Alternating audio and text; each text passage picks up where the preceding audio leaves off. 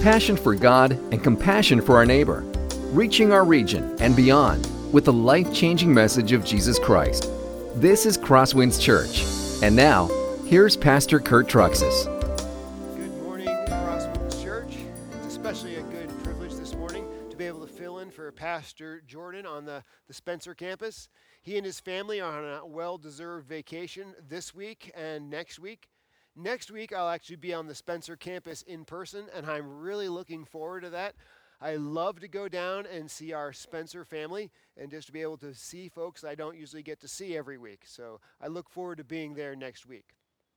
This morning, we're continuing in our study of Philippians. We're going to be in Philippians chapter 3, verse 17. So I'd ask you to get your Bibles out, turn to Philippians 3:17. And while you're doing that, let me give you some background of what we've studied in the last few weeks leading up to the passage that we're studying today. Remember that when we began Philippians chapter 3, Paul was giving us his sort of testimony. He was a guy who had an amazing resume of all the things he had done for God and the great background he had in God. And his plan was that when he died, what he would simply do is show God his amazing resume. And he was convinced that God would then let him instantly into heaven. Unfortunately, when Paul realized that the price of admission into heaven is perfection, he realized he was going to fall far short, just like we're going to fall far short. And through a situation that happened on the Damascus Road where Jesus actually visited him, Paul came to the point where he burned his old resume, which was a list of all of his accomplishments, and he now has a new resume, which has one thing on it. It's the name of Jesus Christ, because all that matters is what Jesus accomplished. Jesus lived the perfect life that Paul did not live. Jesus died on the cross to pay for Paul's sin. Jesus rose to new life. And the scriptures say that if we place our faith and trust in Jesus Christ to forgive us our sin, what happens is all of our sins go to Jesus who died for them, and all of the righteousness and purity of Jesus comes to us. And this all happens by faith, and faith alone. So Paul is saved, and we are saved by grace alone, through faith alone, in the finished work of Jesus Christ alone. And that is the good news of the gospel. That as Christians, we are saved completely and totally by just placing our faith simply in Jesus Christ and giving our lives to be lived for him. Well, that brought us to what we studied last week, where we learned that sometimes there's a misunderstanding that actually happens in the Christian faith. While we are saved only by grace through faith, that can lead to the misunderstanding that the Christian faith involves no work at all, no effort at all. And that's just not true. Paul taught us that while we are saved by grace through faith, Christian maturity, spiritual maturity, takes work, hard work, sacrificial work, as we pursue knowing Jesus Christ better, loving him more, fighting sin, and pursuing Christ. And so last week, what Paul gave us was principles of spiritual maturity. What are the things we have to do to follow Christ to get to know him better? And this week, as we continue, and we are in Philippians chapter 3, verse 17, Paul is continuing the topic of how do we become more spiritually mature. He's moving from principles of spiritual maturity to follow to patterns of spiritual maturity to follow. He's going to tell us that every single one of us have to find examples, other spiritually mature people that we can follow with our life, that we can pattern our lives after. And that's what we're going to see as we turn to Philippians 3:7. Follow other spiritually mature people. They can be examples we are to follow. So go ahead and follow along in your copy of God's Word as I read verses 17 through 21 of that chapter.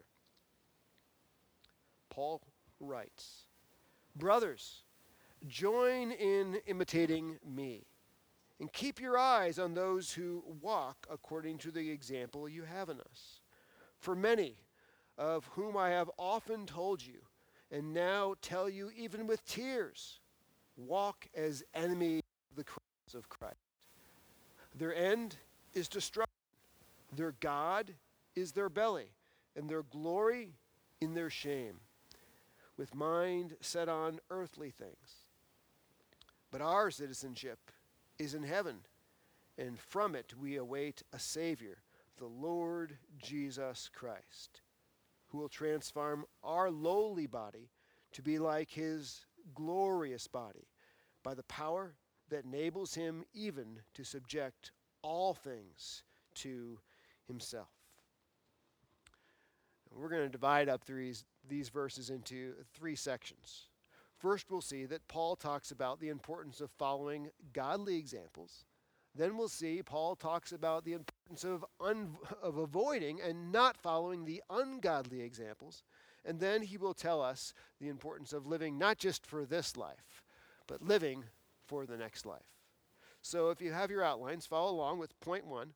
Follow the example of godly people who love Christ. And the first point under that is this: follow the example of Paul. Paul just comes right out in the beginning of these verses and says this: brothers, join in imitating me.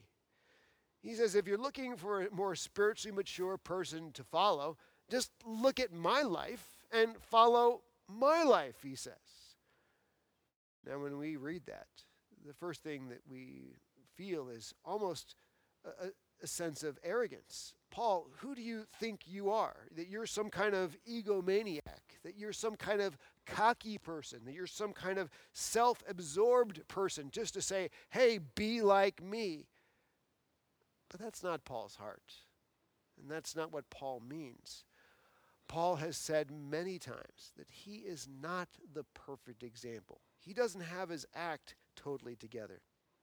We saw this last week in Philippians chapter 3, verse 12, where he just came right out and said at the very beginning, not that I have already obtained this, or am already perfect. Paul says, I'm not perfect. 1 Timothy chapter 1, verse 15, he writes, this is a trustworthy saying, and everyone should accept it, that Christ Jesus came into the world to save sinners, and I am the worst of them all. So Paul is not holding himself out as the perfect example. He is holding himself out as an imperfect example. He just says, I've been following Christ a little bit longer than you. And maybe I've gone a little farther than you. So follow me. One way to think about this, it came to mind, is rock climbing. When I was in my high school years, I was involved in a summer camp, and I was part of a rock climbing group. And for rock climbing where I went rock climbing is not like summer camp at Hidden Acres where they have wooden walls and plastic handholds. That's fake rock climbing. I actually was involved in a summer camp in upper state New York, which is real rock climbing on real rocks. And we would have somebody who would go around the backside of the rock. They would tie themselves into a tree. They would let down the rope, which was our safety rope that the climbers would tie into. And I'd begin to climb the rock.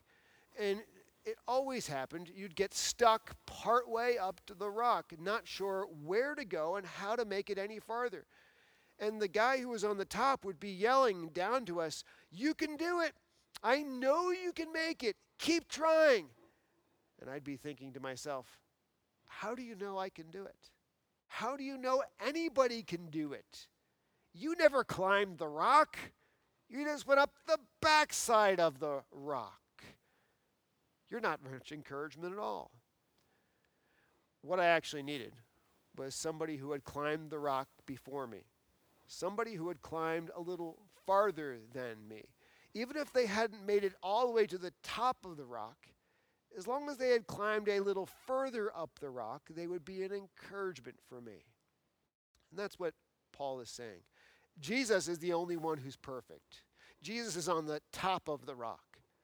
And Paul is saying, I may not be on the top of the rock, but I've climbed a little further up the rock. So follow the example of my life. And as you follow the example of my life, even though I'm not perfect, I'll help you get a little bit farther in showing you what it means to live and be a Christian in this world.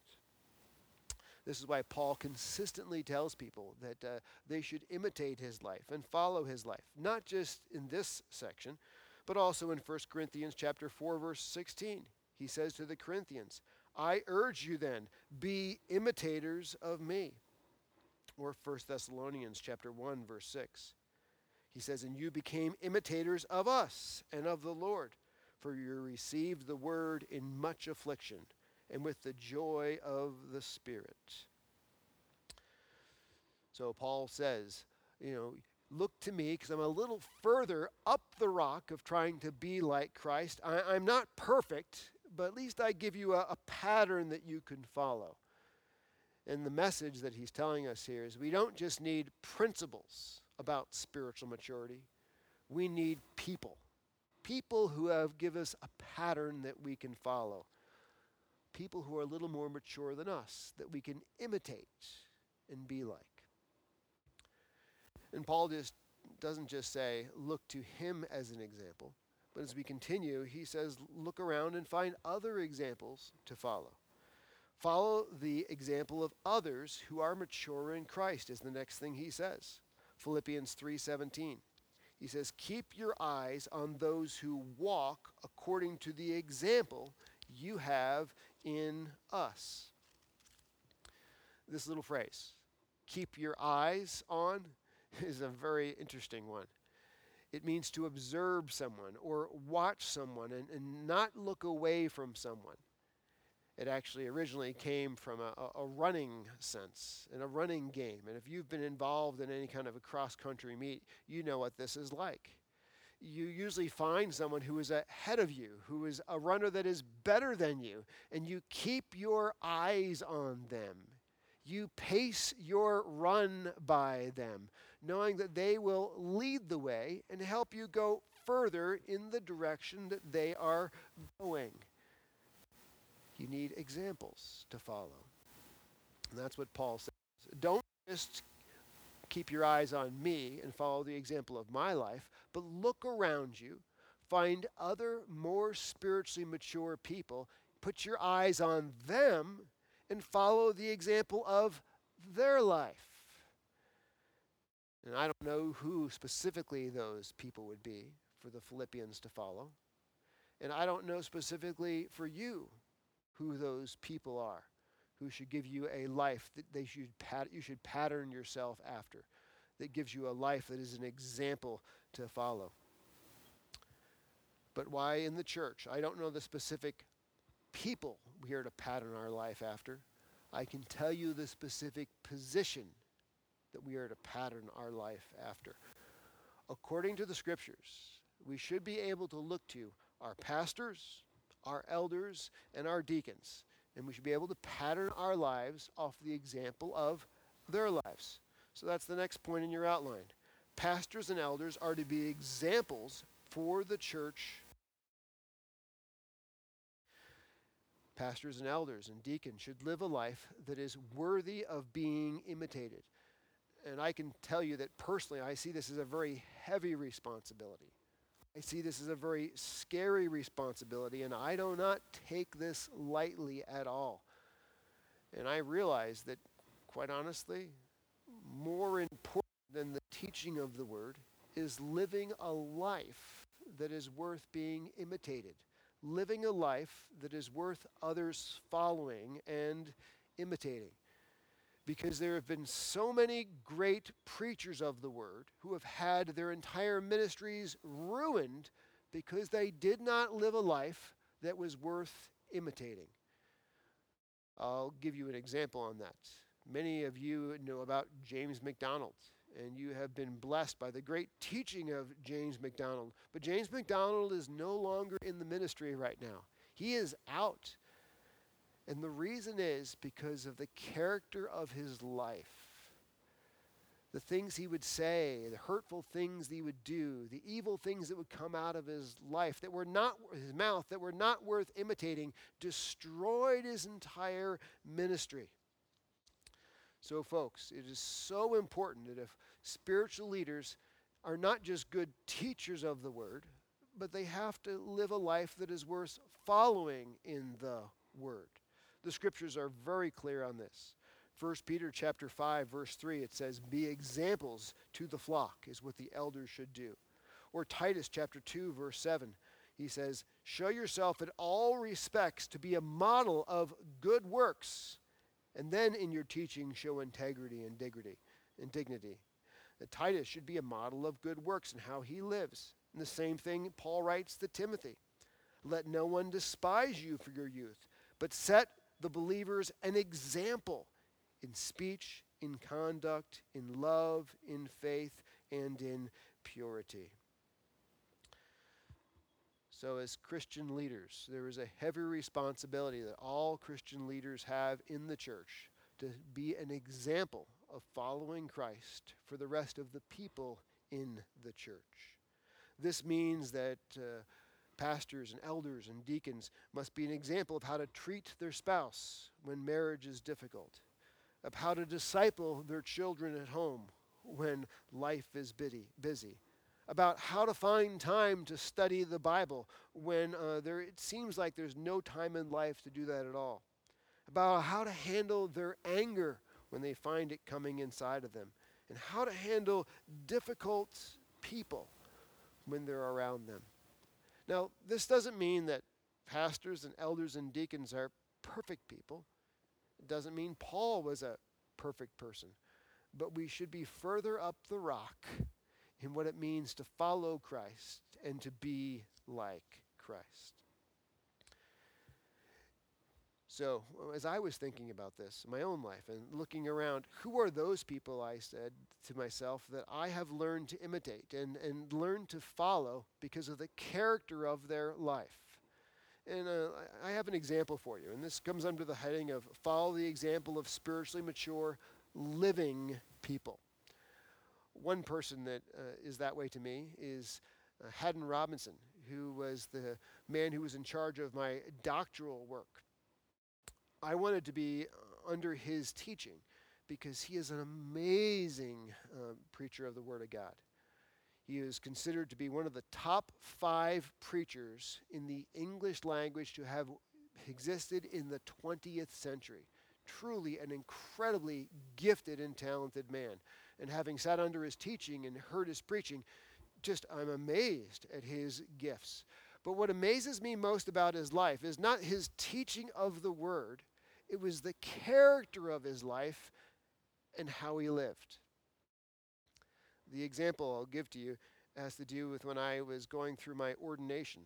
And I finished my ordination, and I was at the time serving in a small rural church in Michigan that was near really nothing. And according to the paper, when I read about my ordination ceremony, I was supposed to find a pastor I respected and ask them to come and preach my ordination sermon. I didn't know anybody who was near me who was that way, so I decided I'd shoot for the moon.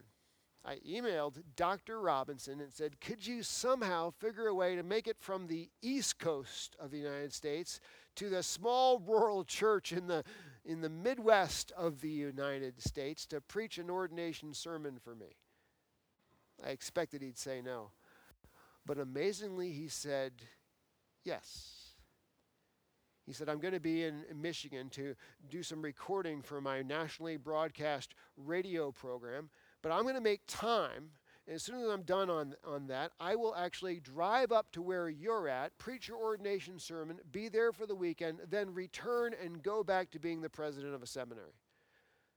And I was amazed that here was a highly gifted man who was sought after by many people who made time to be able to be there for me.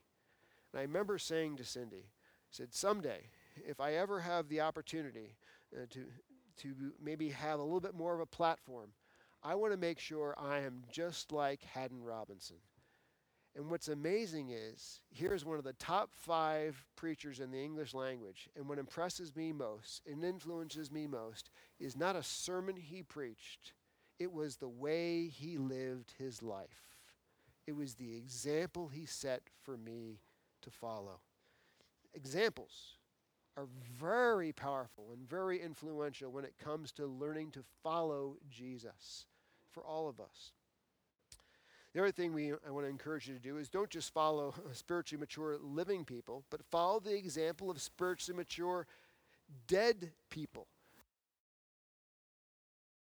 It's called read biographies. Biographies of Christians who have gone before us, and be inspired by how they learned to live for Christ in their time. One biography that was especially powerful and impactful on me was the one by Robert McQuilkin. It's called A Promise Kept. And it's not a full biography, it's a partial biography, just dealing with the relationship between him and his wife. And some of you have heard me talk about that. Robert McQuilkin was the president of Columbia International University, a very popular and powerful man, but his wife came down with early onset Alzheimer's, and she was a very troubled person without him. So he chose to resign from being the president of that university to care for his wife by himself until she died. And as he said, I said to her when I married her that I was marrying her for better or for worse, for richer or for poor, in sickness and in health, until death do us part. And it's a privilege, he said, for me to keep my word to her. And when I read his biography about that part of his life, at that time, my wife was sick. She was seriously sick. The doctors were talking about amputating some of her fingers. The doctors were talking with us about the possibility of her losing her life. And I remember saying, Dr. McQuilkin gave me an example of what it means to be a godly husband to a sick wife. I want to be that kind of godly husband to my wife when she is sick. Now, Dr. McQuilkin has written some great books, but what has most impacted me in my life is not a single thing he's written in theology. It's all about the example of how he lived. And I say again to you, the power of a great example of living for Christ is incredibly influential on the people around you. Let me move on to the second point. Not only do we follow the godly examples who live for Christ, but don't follow the ungodly people who don't love Christ. Because just as godly people, you sort of follow their examples and become more like Jesus, ungodly people lead you away from Jesus. Paul says this in Philippians 3:18. For many of whom I have often told you, and now tell you even with tears, walk as enemies of the cross. Now, what are some of the ways that we see people leading us away from Christ? The first thing I want to tell you about is entertainment. What we choose to entertain ourselves with can lead us away from Jesus. The music we listen to, the movies we watch, the Netflix programs we see, the things we watch on YouTube, the pages we view on the internet can be powerfully influential on us and draw us away from Jesus. You guys know, and I know, there is a ton of junk on the internet. You cannot watch that junk and have it not influence your relationship with Christ. You cannot see that junk and have it not draw you away from Christ. And there's a ton of it out there. One statistic I read this past week says that 30% of all data that is being transferred on the internet is pornographic in nature. Other statistics actually say it's much higher than that. Now, folks, just as we need good examples to follow after, bad examples will lead us away from Jesus. You cannot watch murder scenes. You cannot watch bedroom scenes and all of a sudden say, this is helping me become a more godly man, a more godly woman. You cannot say that it's helping you become a more godly husband and a more godly wife. The scriptures say this, we destroy arguments and every lofty opinion raised against the knowledge of God, and we take every thought captive to obey Christ. The other thing I'd like to point out for you is this. Something else that can lead us away is non-Christian friends. Young adults, I want to speak to you on this. I know how difficult it is to find Christian friends that you can spend time with. You end up sitting there saying, it's Friday night. Do I stay home by myself because I have no Christian friends to spend time with? Or do I go out with my non-Christian friends? And I know where they're going. I know what they're doing. But if they offer me drugs, I'll just say no. If they offer me hard liquor, I'll just say no. If someone of the opposite sex takes an interest in me, you say, I'll just say no. But let me tell you, at that time, it's all too easy to say yes. It is very easy to let our non-Christian friends lead us astray from Christ. Proverbs 12:26 says, one who is righteous is a guide to his neighbor, but the way of the wicked leads them astray. Let me be painfully honest with you, friends. Sometimes, as Christians, we need to say no to our non-Christian friends. We need to cut them out of our life. And that is going to be a very difficult thing to do because it means you'll have to be lonely. Some of us say, I just can't be lonely. The reality is, there are people around this world who are dying because they're faithful to Christ. You can be lonely to be faithful to Christ. It's okay to suffer for that. Jesus will bless you for that. Remember what Scripture says, 1 Corinthians 15:33, do not be deceived, bad company ruins good morals. The next point I want to make for you is this.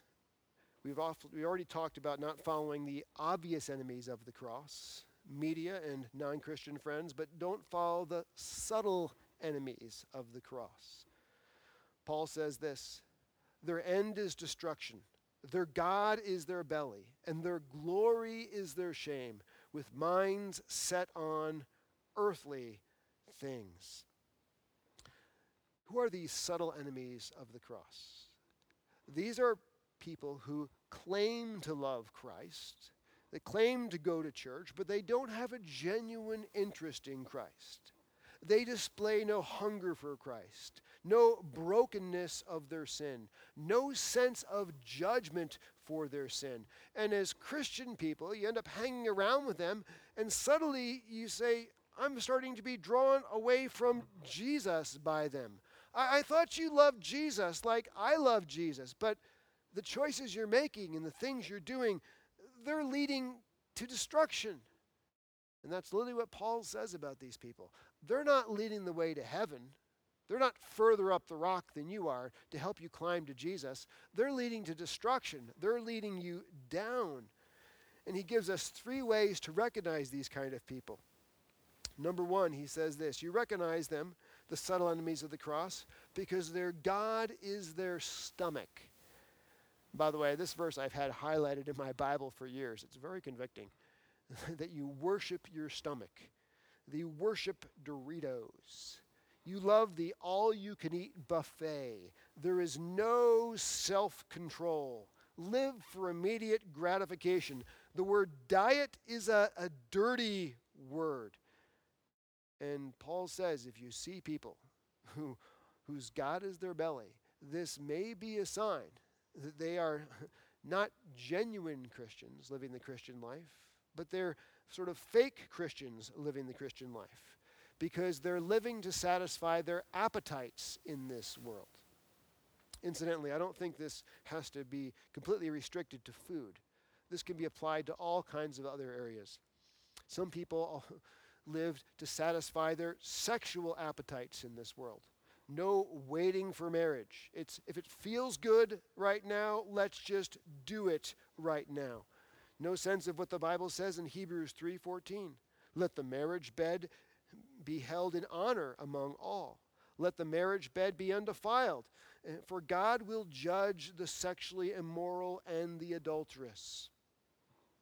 Another example you can recognize these people is this. Their glory is their shame, Paul says. What they brag about in life are the shameful things they do, not the good things they do. A few weeks ago, I was in line at Starbucks on a Saturday to get my coffee. And behind me comes these 20-somethings, and they're from out of town, never seen them before, and they're having this argument back and forth between them. And the one guy says to the other, "Man, last night I was so wasted."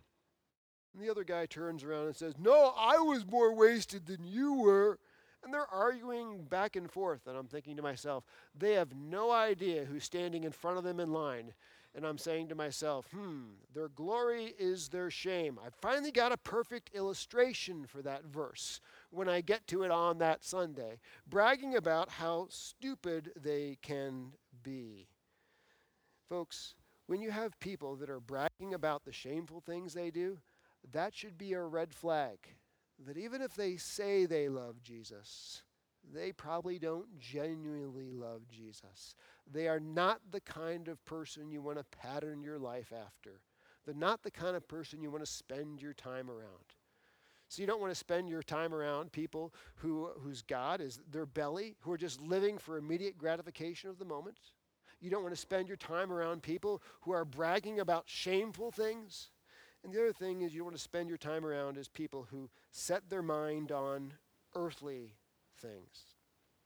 People who live just for the here, people who live just for the now, no sense of eternal life, no interest about how our choices today will be reflected in eternity tomorrow. And folks, you must remember, then more important than our status and wealth in this life is how we live this life. Our money and our possessions will not go through to eternity. Our money and possessions will not change our eternity.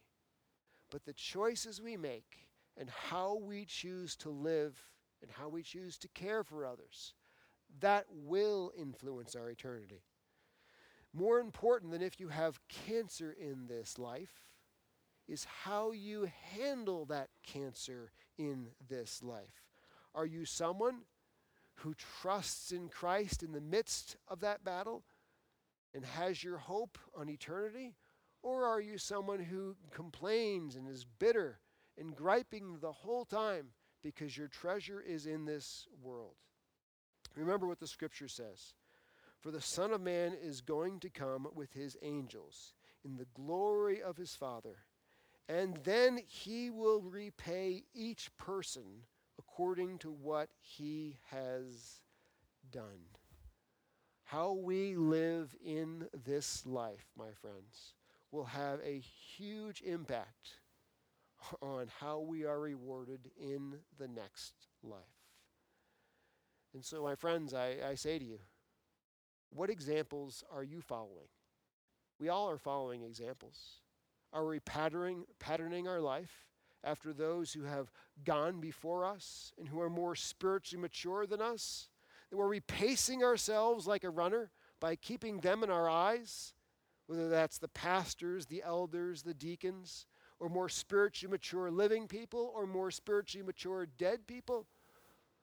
Or are we patterning ourselves off of obvious enemies of the cross and subtle enemies of the cross who are pulling us away from Jesus, when in reality, pleasing him is the only thing that matters? My friends, I ask you, who are the examples you are following in your life? Let us pray. Heavenly Father, thank you so much for this text in Scripture that reminds us that we don't just need principles about spiritual maturity, but we need people, patterns that we can follow, examples that we can mimic. And I pray that you would help us this week to cut out of our life those who are bad examples that we are following, and to choose to put into our life good examples that can help us know and love Jesus more. We ask this in Christ's name. Amen. This has been a presentation of Crosswinds Church. More of Pastor Kurt's sermons can be found online at ChristToOurCulture.com. Thanks for being with us, and may God continue to enrich your life.